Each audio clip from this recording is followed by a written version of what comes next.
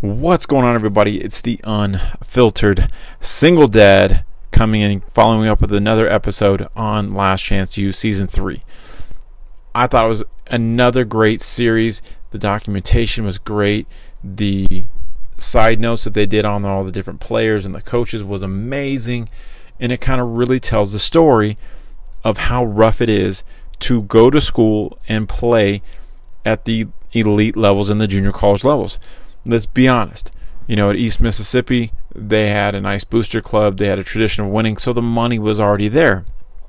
Coach Brown got to Independence, and I'm telling you, I guarantee you, without an Adidas deal, they have nothing. You look at the helmets; they're all Riddell Speeds. I didn't see any flexes, but the uniforms. They've got a few different unis, including the All Blacks in the last game. Sorry if that spoiled anything. But that is big time money, and most JUCOs can't even come close to affording that stuff.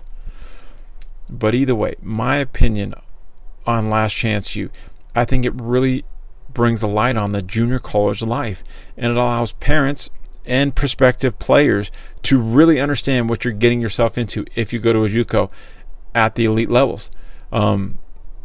Just my opinion. I think JUCO is an amazing route for any athlete to go, unless they've got that big time full ride offer to a big school. But again, that's just my opinion. But if you have not seen Last Chance U seasons 1, 2, or 3, it is a must watch, especially if you have competitive athletes in your house that are looking to play at the college level. FYI, there is a lot of language, and it's borderline wow in some areas. But again, a must watch for any parents and kids looking to play at the next level. That's my opinion. Have a great day.